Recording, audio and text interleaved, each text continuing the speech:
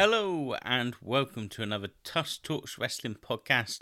I'm your host Tusk, known in real life as Adam Chalk, and I'm here to give my honest opinions on the things we like or dislike from all the going on in professional wrestling, from shows like WWE, Monday Night Raw, Friday Night SmackDown, NXT, AEW Dynamite, AEW Rampage, Impact Wrestling, as well as pay-per-views, premium live events and some indie shows, as well as talking about the latest news headlines doing the rounds. So why not go ahead, hit that subscribe button on Apple Podcasts, Google Podcasts, Spotify, or wherever you get your podcasts from. Welcome everyone to the AEW Dynamite review. And I wonder if it's too early to say that AEW are back to their best, because that's how it felt watching this show last night. Everything felt right. It felt like the show was formatted and laid out better. The pacing seemed good, and they let the big things breathe as well, more than they usually do.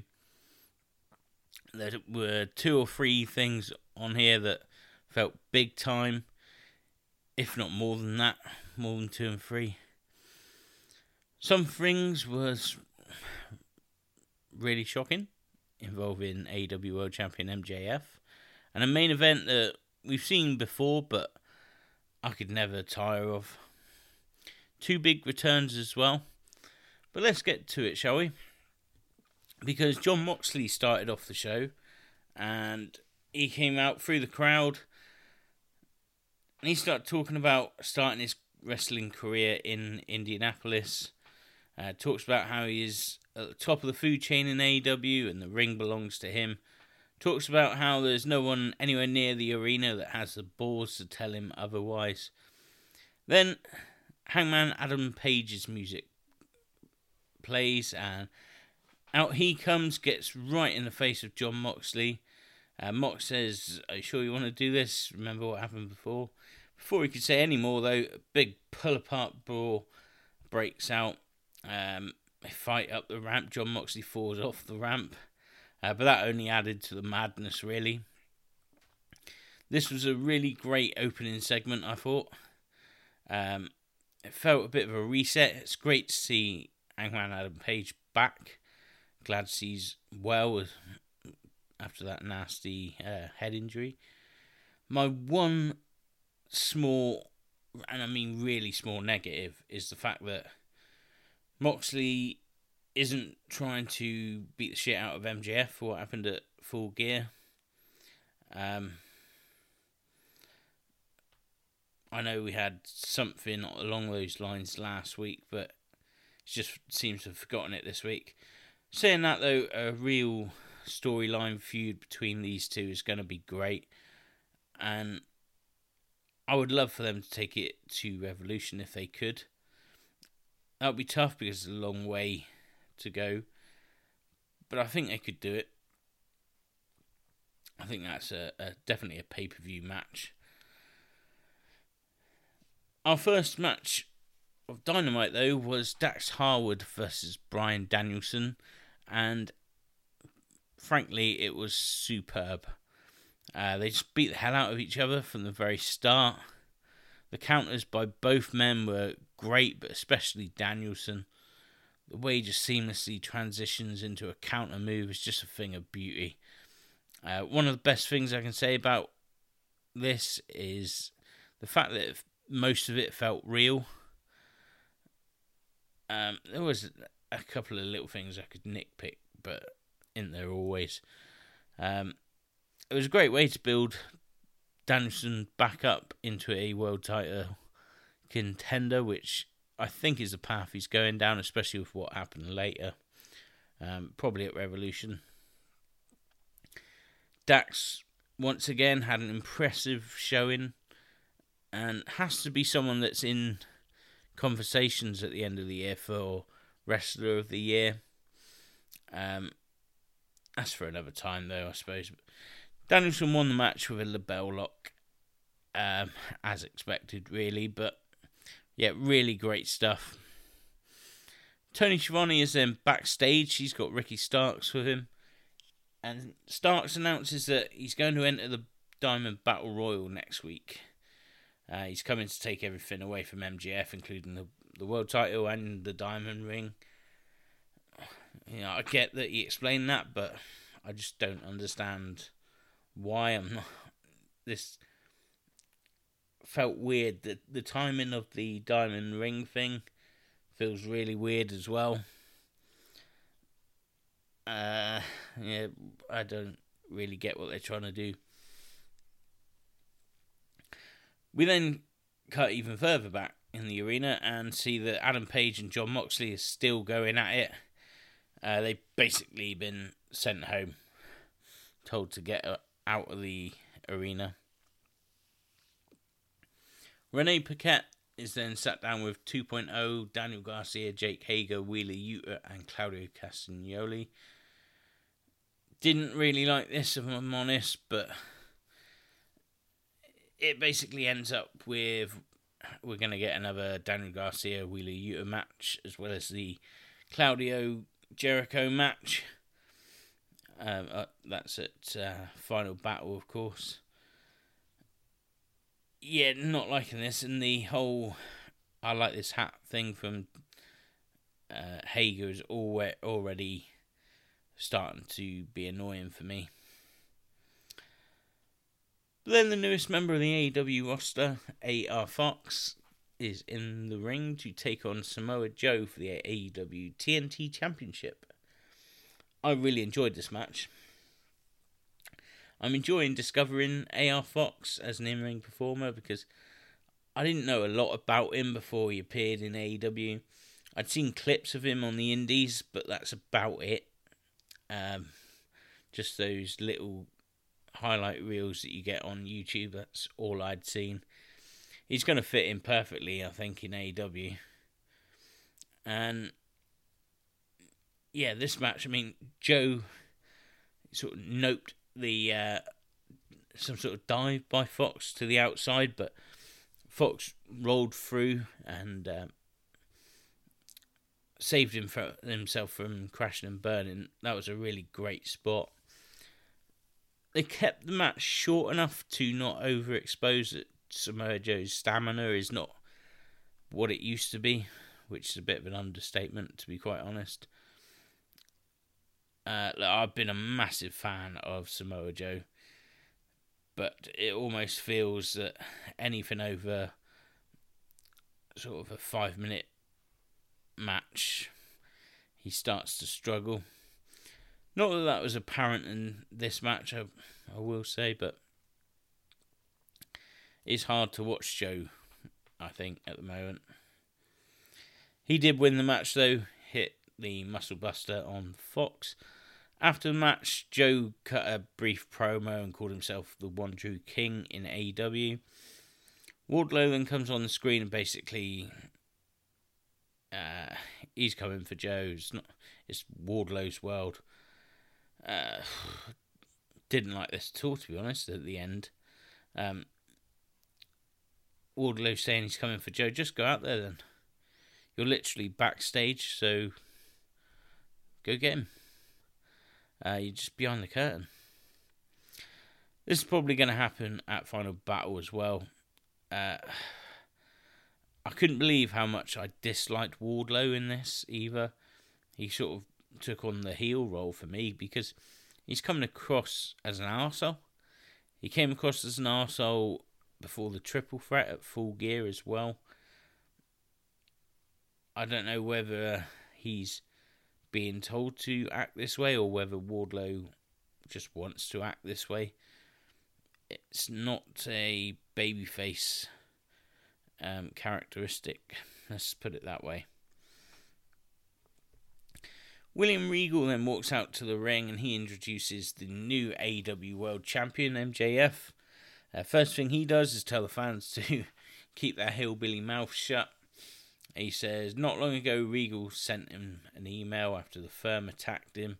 He reads out that email, calls Regal a genius, and says it was Regal's idea to use the brass knucks at Full Gear. He goes on to talk about the firm and then basically says he can't be arsed chasing them. He goes on to talk about the old AEW World Championship, calls it garbage, and then throws it on the floor. He and Regal then unveil a new custom-made championship, which has a Burberry strap. He says that no one but him deserves to be champion. Not Eddie Kingston, not Ricky Starks, not Bryan Danielson. He's going to stay champion until the bidding war of 2024, and he's going to use it as a bargaining chip. He name drops Nick Khan and Triple H here. He continues and says maybe he won't stay in wrestling, as maybe he's heading to Hollywood. He goes on to call the fans fickle. He says he's going to wrestle rarely and only going to wrestle on pay-per-views because he's a special attraction.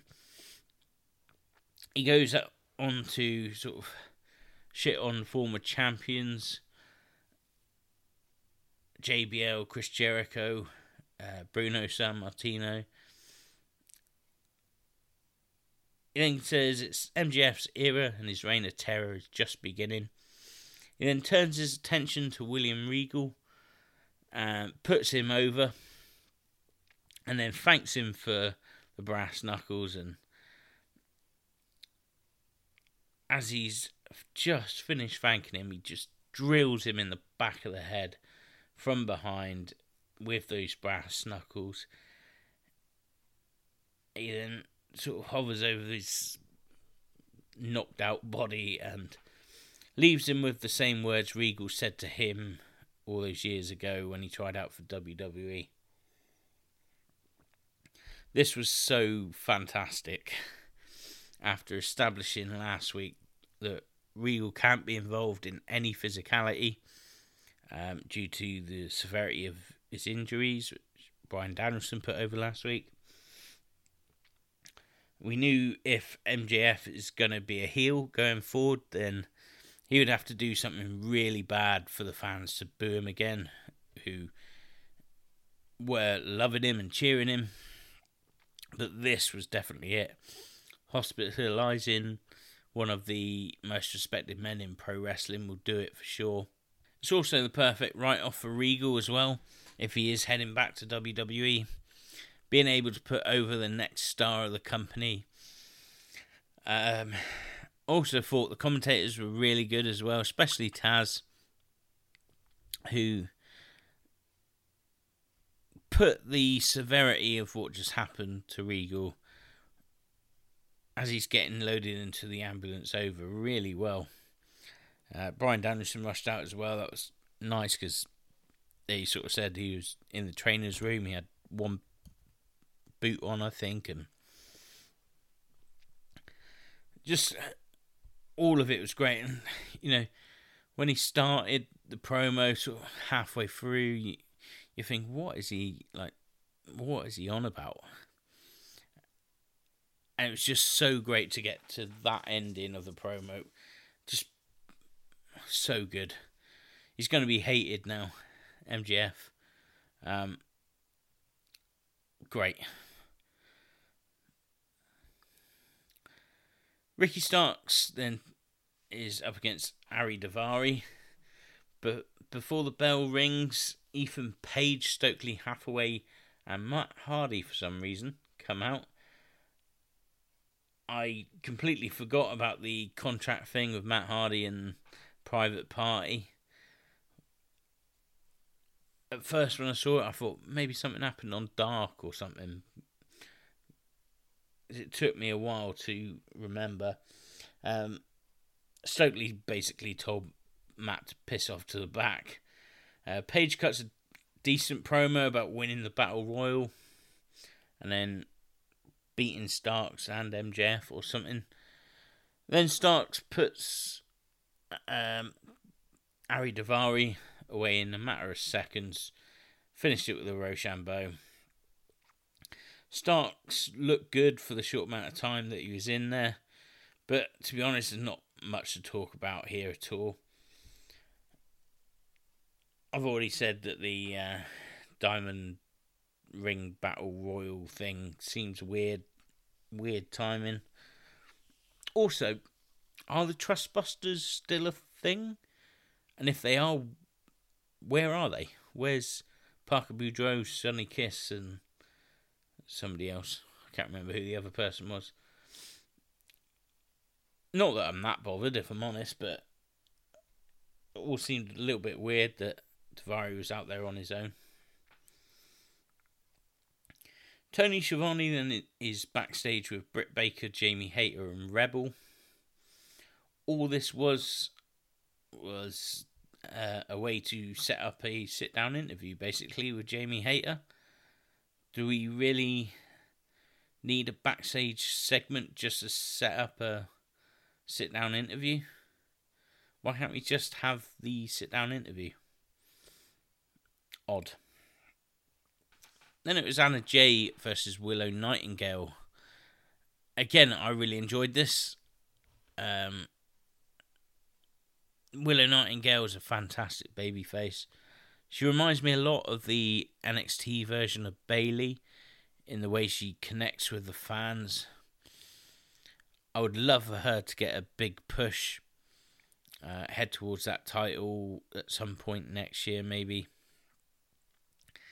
Anna Jay as well has massively improved in the last 12 months and still so young. She's hardly had any matches.